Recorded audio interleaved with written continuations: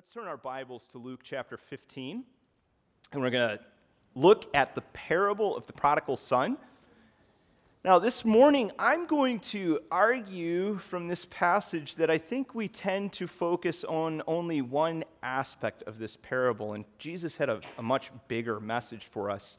When you develop tunnel vision for the passage, you don't see the whole picture, and it's a beautiful picture as we look at it this morning. We're going to take a look at the three characters in this story. We're going to unpack them through the cultural understanding of Jesus' audience, and then we'll drive at the big picture. So let's start off with the beginning of the story, the younger brother, and that picks up at verse 11. So Jesus begins to teach this parable. There was a man who had 2 sons, and the younger of them said to his father, "Father, give me the share of the property that is coming to me." And he divided his property between them.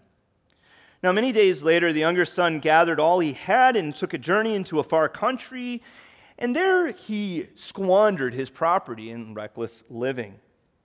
And when he had spent everything, a severe famine arose in the country, and he began to be in need. So he went and hired himself out to one of the citizens of that country, who sent him into his fields to feed pigs.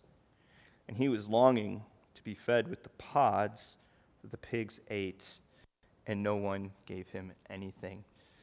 So we're going to begin by just hearing how Jesus' audience would have responded to this son's request. It would have caused them to recoil, of course. This is, from a cultural perspective, a power play on the son's part. Kenneth Bailey suggests that this son, when he goes and he makes this request of the father, is essentially saying, "Why aren't you dead yet? I want the inheritance now." So it's a pretty just disruptive, really inconsiderate thing to do within this relationship with this father. Now, as you look at verse 12 in the ESV, it really captures the impact of what the father does as he gives this inheritance to the son. The Greek would have read more like this, that the father divided to him the life. So the Greek is ton bion. And one commentator says of this translation that these resources were the father's means for maintaining life, especially in his older age. So this son, by asking for this inheritance to be divided at this time, is saying essentially, even if he's not saying, "I want you dead, Dad," he's saying, "I want what's mine, and I don't care what happens to you. Dad, give me the money. I've got this. I don't need you to control my life anymore. I'm going to go make it happen on my own." I think we all understand as we look at this parable that that is representative of our relationship with God before we come to Christ in a saving relationship with Him. But I want you to see that there's more dynamics in this story than even this first son running away from the father. Let's look at the father in the story now. We come to that next part of the story, and many of the Middle Easterners listening to this story would have just been shocked at how the father responds. I mean, here you have this father. He's the dignified head of the house. He is to be respected, revered in the household, and this son comes to him, and he dishonors him significantly. Not only that, you got to think it's a son. There's a significant loss, a painful loss that has occurred here. How do you respond when someone offends your dignity deeply? Well, most of us kind of put up some walls in our hearts. We put ourselves at a distance from the person. We might say, "Well, you are making a big mistake, and you don't have anything to come back to here. You go off and do your thing. You're dead to me." The text says that the father absorbs the pain. He knows that in order for him to receive the son back at some point, he actually needs to let the son go. And then he's waiting to receive him back. So let's pick up the story from there. It says in verse 17, when he came to himself, He said, "How many of my father's hired servants have more than enough bread, but I perish here in hunger? I will arise and go to my father, and I will say to him, 'Father, I have sinned against heaven and before you. I'm no longer worthy to be called your son. Treat me as one of your hired servants.' And he arose and came to his father, but while he was still a long way off, his father saw him and felt compassion and ran and embraced him and kissed him. And the son said to him, 'Father, I have sinned against heaven and before you. I am no longer worthy to be called your son.' But the father said to his servants, 'Bring quickly the best robes, put it on him. Put a ring on his hand, shoes on his feet. And bring the fattened calf and kill it, and let us eat and celebrate. For this son of mine was dead. He is alive again. He was lost and is found.' And they began to celebrate." If you look at the story by way of ancient understanding or even modern understanding, we might look at this exemplary father and think, how foolish of him. This son comes back. He's saying that he's been away, and the father receives him with no preconditions, no public apology, and no questions asked. Now, you have to understand that respected older men in this culture did not do this. And just receive a son back like this. You had to, walk through nails to come back if you've offended your father like this. And they certainly did not run. They did not hike up their tunics and run towards their son. That would be incredibly undignified and embarrassing. But I want you to notice the generosity too. The robe that the son receives, it's the father's best in this household. The ring, the shoes, both of those are ways of saying you don't need to do anything to get back into the family.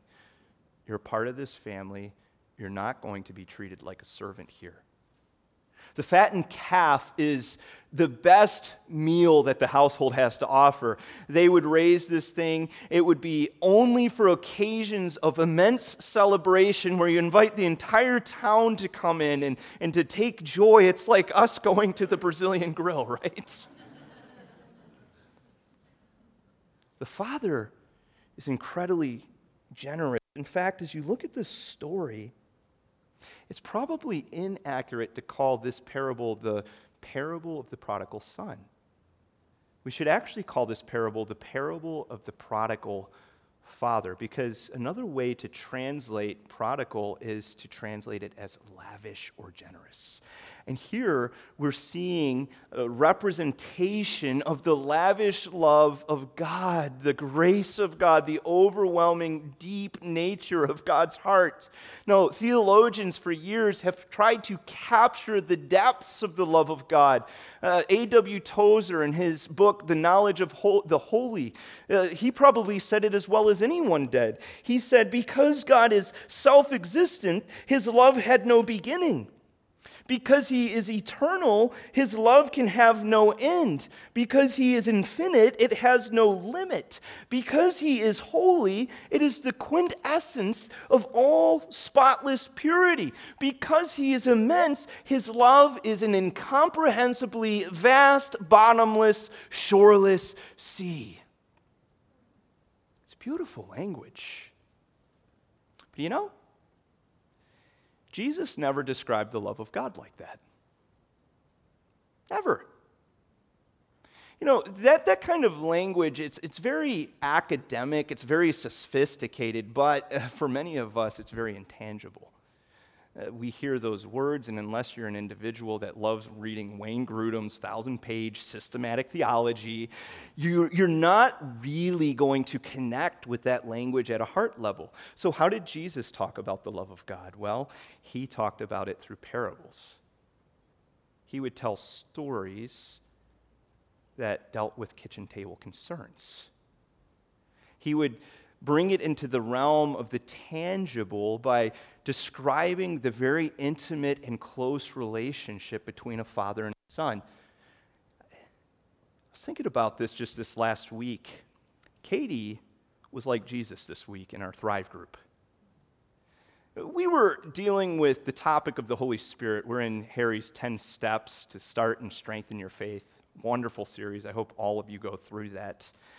And we were talking about the Holy Spirit, particularly Ephesians 4:30. Do not grieve the Holy Spirit of God. And one of the members of the class said, I'm not connecting with this. What does it mean to grieve the Holy Spirit? I don't want to do that. I would never want to harm my relationship with the Holy Spirit, but it's not connecting.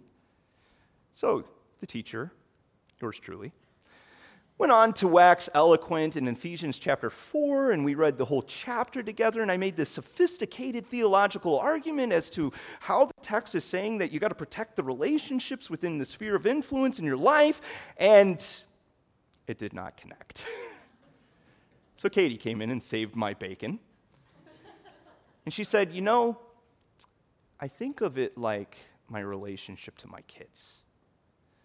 When my children are mean to one another, it makes me sad. And I love them, and there's nothing that they're ever going to do that would cause me to stop loving them, but it certainly grieves my heart when they respond to one another in that way. And guess what? It connected. The lights went on. You've ever struggled to emotionally connect in your heart with the love of God? I want to suggest that the theology is great, and you should all read A.W. Tozer. I think he is excellent. But if you want to emotionally connect with the love of God, close your eyes and put yourself in this younger son's shoes. Envision you're returning home with your head down. You've just come out of the pigsty, and you see your father opening up the door, running out of the house, breaking all cultural expectations to get to you. Friend, if you can't connect with the love of God like that, I don't know how you're going to connect to it. It's a beautiful picture. And Jesus is saying, look, no matter where you've been, no matter what you've done, no matter who you've been with, God will receive you back. It's an extravagant kind of love. It's even foolish because we think to ourselves, who loves like that? And Jesus is saying, God does. Some people just can't accept that foolish kind of love. And that's where the story goes next. We read in verse 25, this older brother, the text says, the older son was in the field. And as he came and drew near to the house, he heard music and dancing. And he called one of the servants and asked what these things meant. And he said to him, your brother has come, and your father has killed the fattened calf because he has received him back safe and sound. But he was angry, and he refused to go. And his father came out and entreated him.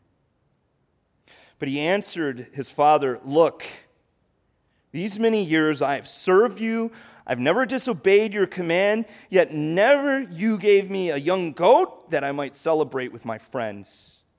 But when this son of yours came, who has devoured your property with prostitutes, you kill the fattened calf for him? And he said to him, son, you are always with me, and all that is mine is yours. It is fitting to celebrate and be glad, for this your brother was dead, and he is alive. He was lost and is found. If you look at verse 28 of this older brother's response to the father, he uses the word anger, but that word really denotes a seething, boiling anger. You really see it in his words, don't you, as he speaks to the father. He's enraged. Now, this culture, the elder brother's responsibility was to be a leader within the family. He was the one who would come in when there were family disruptions, and he would mediate the conflict between the two. So it's all just highly embarrassing right now. He won't even go into the house. He won't barely look the father in the eyes. You have to ask the question, why in the world does Jesus go here? I mean, wouldn't it be great if the story, this parable of the prodigal son, ends at the point of the fattened calf? Everyone's at the Brazilian grill, everyone's having a good time, we're all celebrating. But the story goes off in this direction. And to understand that, you have to go back to Luke 15, verses 1 and 2. Listen to what Luke tells us before Jesus tells this parable. Now, the tax collectors and sinners were all drawing near to him, and the Pharisees and the scribes grumbled, saying, "This man receives sinners and eats with them." So now we understand who these two brothers are representing in the story. The younger brother is the sinners and the tax collectors in verse 1. The Pharisees and the scribes are the elder brother, and they're described in verse 2. And through this, Jesus is making two huge implications. The first implication that Jesus is exposing us to is that there are two kinds of lostness. Two kinds of lostness, not one. Now, we tend to easily see the first kind of lostness. We have this category, the person's a sinner. We know what those types of people do. We know to stay away from them. And we know that we're never going to engage in those kind of activities. We can see that. It's all plain and clear to us. The second category, we tend to be blind to. I mean, no one in Jesus' day would have looked at Pharisees and scribes and thought anything but respectful thoughts and attitudes towards them. And Jesus is trying to say this of the text. In the text, he's saying you can be highly religious and highly respected and be just as lost as any sinner. Now, as you look at this story, you have to actually start comparing what is similar about these two brothers. I mean, look at how similar they are, even if they go about it in different ways. The first similarity you notice is that both of these brothers are distant from their father, though in different ways. So the younger brother, he's far away from his father. He's in a distant country due to sins of passion. He wanted to live the YOLO life. You only live once. I want to go out and spend all the money and enjoy myself. Why do I got to wait for this old man to die in order to do that? The older brother is distant from the father due to sins of attitude. He's never left the farm, but he left the father a long time ago. And I want to suggest to you that the second brother tends to be farther from the father than the first.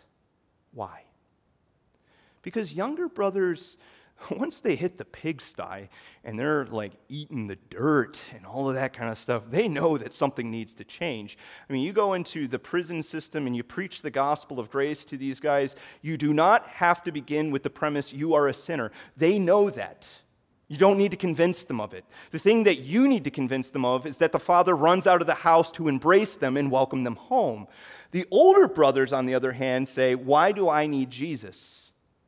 I'm a good person."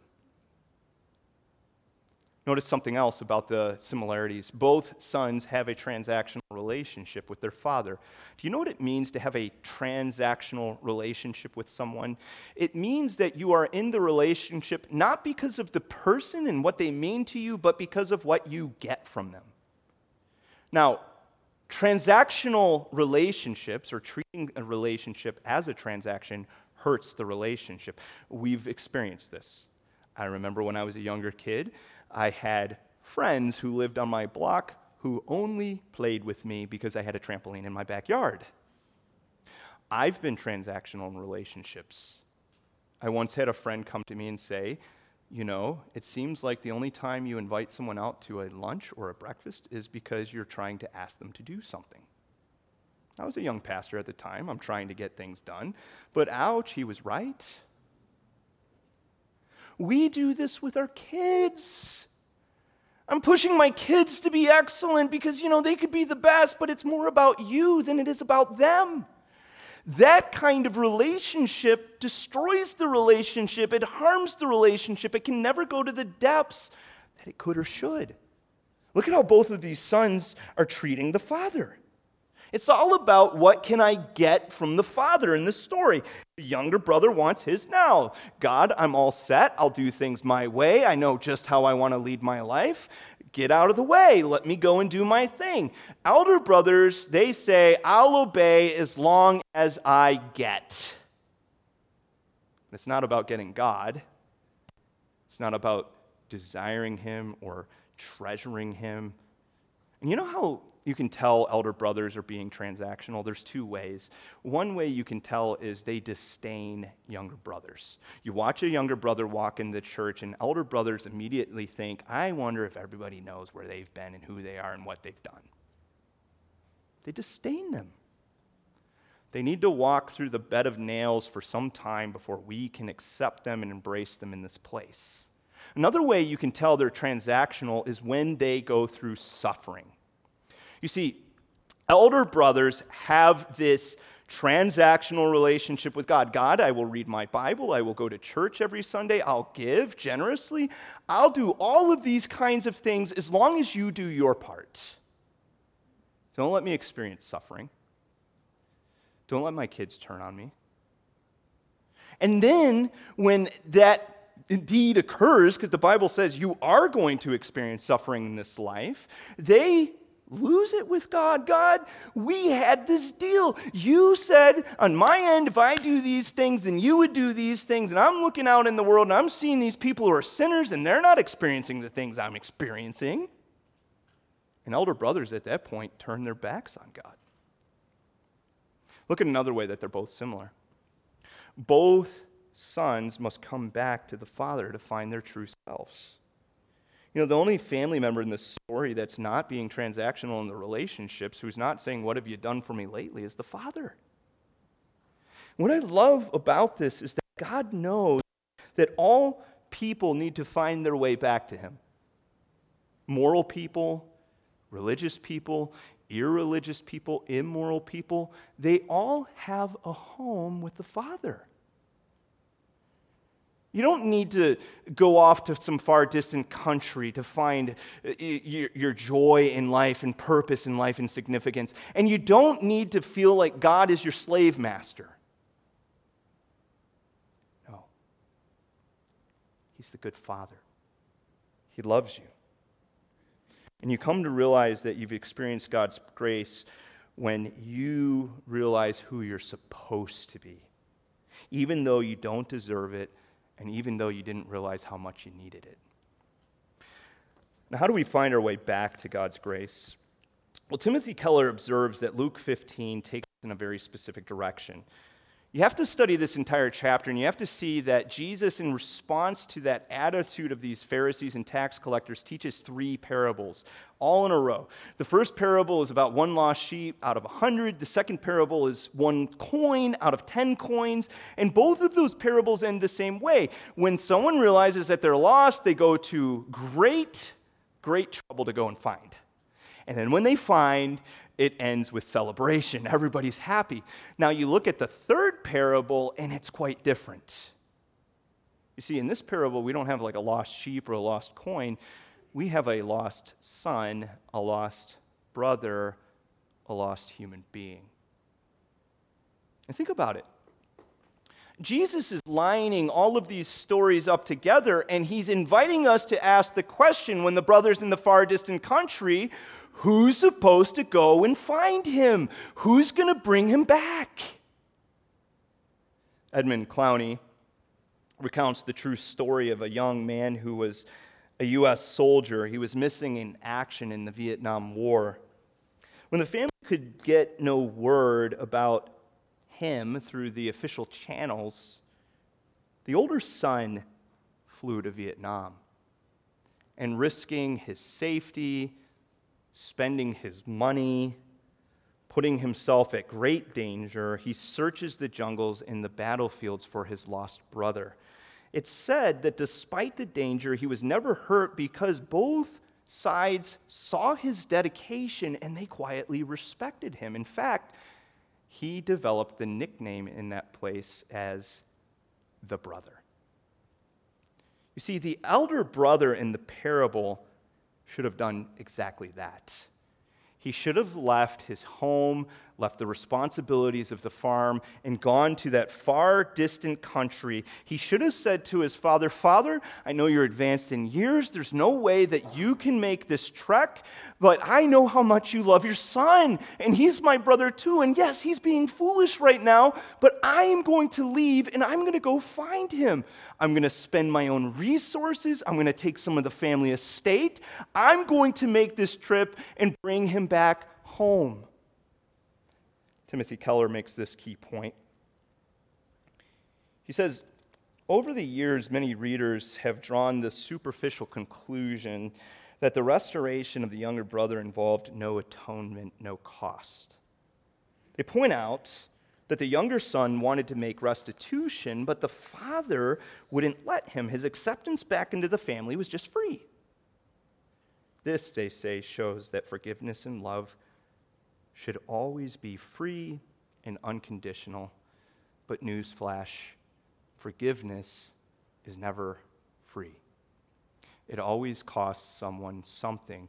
The father, when he says to the elder son, when he says to him, "Everything that I have is yours," was not lying. The younger son, he's gone off to this far country. He's blown it all. He's in high living. There's nothing left. He's probably in debt to some. So everything that goes to this younger son, the robe, the ring on his finger, the sandals on his feet, the fattened calf, it all belonged to the elder brother. It was his property. And for him to receive the younger brother back into the family, he would have to pay the price in order for him to do this. The problem that we see in this parable is that the elder brother rejects his responsibility. He doesn't want to pay the price for forgiveness. But I'll tell you, church, we have an elder brother who is much better. You see, Jesus is the better elder brother. When you look at him describing the purpose of his mission in Luke 19:10, that's the key verse in all of the Gospel of Luke. Jesus said, "The Son of Man has come to seek and to save the lost." And as you think about Jesus' coming to us, he didn't just leave the farm or expend some of his inheritance in order to bring a lost younger brother back home. The Bible tells us that he left the splendors of heaven, that in some way, somehow, he limited himself. He took on flesh. He became like one of us. And he gave his precious lifeblood in order that we might come back to God. What more could a big brother give to his little brothers and little sisters? And think about the way he came. He didn't come and harshly, judgmentally confront us eyeball to eyeball and say, where you've been is wrong and what you've been doing is wrong. No, the Bible says he came meek and mild to us. He compassionately explained how we could find our way back to God by trusting in him. I have to ask you a question this morning. How do you find your way back to God? Well, the answer the Bible is giving us is you have to trust in your big brother, Jesus. He came. He's the way, the truth, and the life. No one comes to the Father but through him. Well, how do I trust my big brother? Well, the Bible says you put your faith in him. If you confess with your mouth that Jesus is Lord and believe in your heart that God raised him from the dead, you will be saved. So it turns out that if you're in that far distant country, if you have not placed your faith in Jesus Christ, the only way to come back home is to listen to the big brother and to journey with him back home. Have you done that? If you put your faith in him. Well, let's take this a step further. You see, when you've placed your faith in Jesus Christ, you are like a younger brother coming home and you receive that lavish, generous love from the Father. But you know what happens once you make it home? Your role in the family is elevated. You become now an elder brother. The Bible says this, that you must sacrificially go and help younger brothers now find their way back to God. This is what the scriptures tell us. Good big brothers, good big sisters, according to 2 Corinthians 5, they have what is called a ministry of reconciliation. The Apostle Paul says it like this: anyone who belongs to Christ has become a new person. The old life is gone, a new life has begun. You're no longer a younger brother, you're becoming a bigger brother. You're being changed degree by degree to look like Jesus. And all of this is a gift from God who brought us back to himself through Christ. And now, God has given us the task of reconciling people to him. So we are Christ's ambassadors, or think of it, you are now a big brother or a big sister. God is making his appeal through us. We speak for Christ when we plead, come back to God. You know, more than anything, as I think about you, this church, the people that I love, the faces that I know, the hearts I know, I want us to be together good big brothers and big sisters. To this place, to this community, to the neighbors in our spheres of influence, our family members, our workplaces, this Mid-Cape region where we are situated, and then beyond, to the region of New England and the Northeast and to the ends of the earth. We need to be good big brothers and big sisters. Just think for a moment as you look around this room. Notice the empty chairs. Look at them. Look. That represents a younger brother or sister that's not here.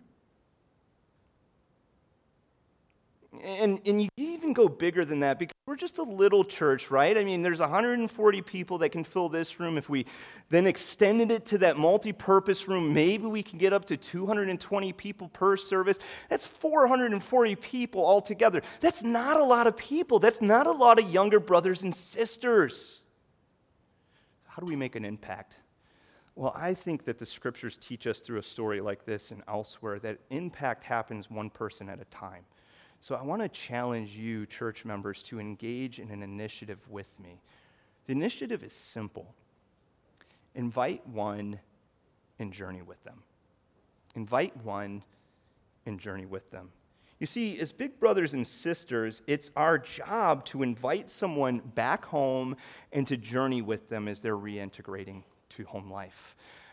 You begin with inviting, right? Tom Rainer said this. He said that 82% of people of the unchurched are at least somewhat likely to attend church if you just invited them. And you think about all the people that are not in church right now, that indicates that we have not been good big brothers and big sisters. We haven't been asking them. We haven't gone to the far distant country and said, come on home, let's do this. And then we move beyond that, though, and we go to journeying with them. You see, the Father shows us what journeying looks like. He rolls out the red carpet for his lost son. He provides the highest levels of hospitality. It's clothing, shoes, rings, fattened calf. So I'm submitting to you this morning that journeying with someone is far more than come to church with me sometime, bro. It's bigger than that.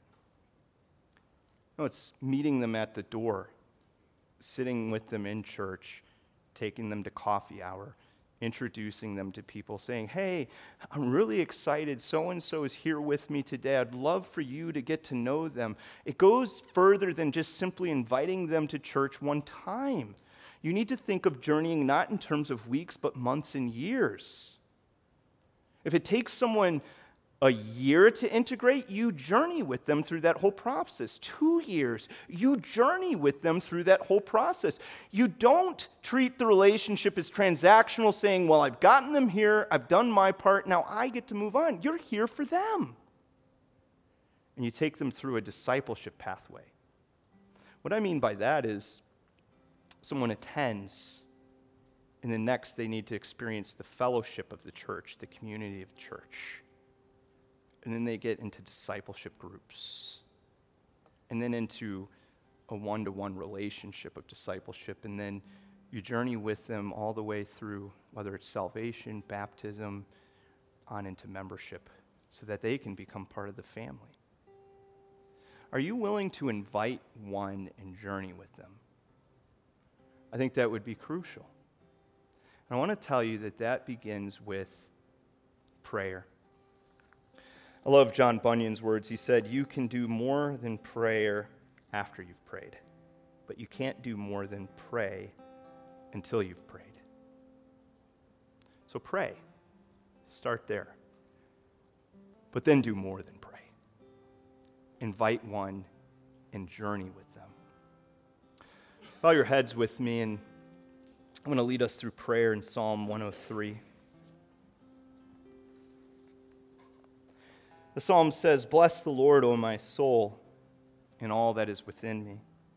Bless his holy name. Bless the Lord, O my soul, and forget not all his benefits, who forgives all your iniquities, who heals all of your diseases, who redeems your life from the pit, who crowns you with steadfast love and mercy, who satisfies you with good, so that your youth is renewed like the eagles.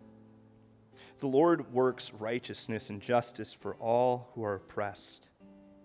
He made known his ways to Moses, his acts to the people of Israel. The Lord is merciful and gracious, slow to anger and abounding in steadfast love. He will not always chide, nor will he keep his anger forever. He does not deal with us according to our sins, nor repay us according to our iniquities. For as high as the heavens are above the earth, so great is his steadfast love toward those who fear him. As far as the east is from the west, so far does he remove our transgressions from us. As a father shows compassion to his children, so the Lord shows compassion to those who fear him. For he knows our frames. He remembers we are dust."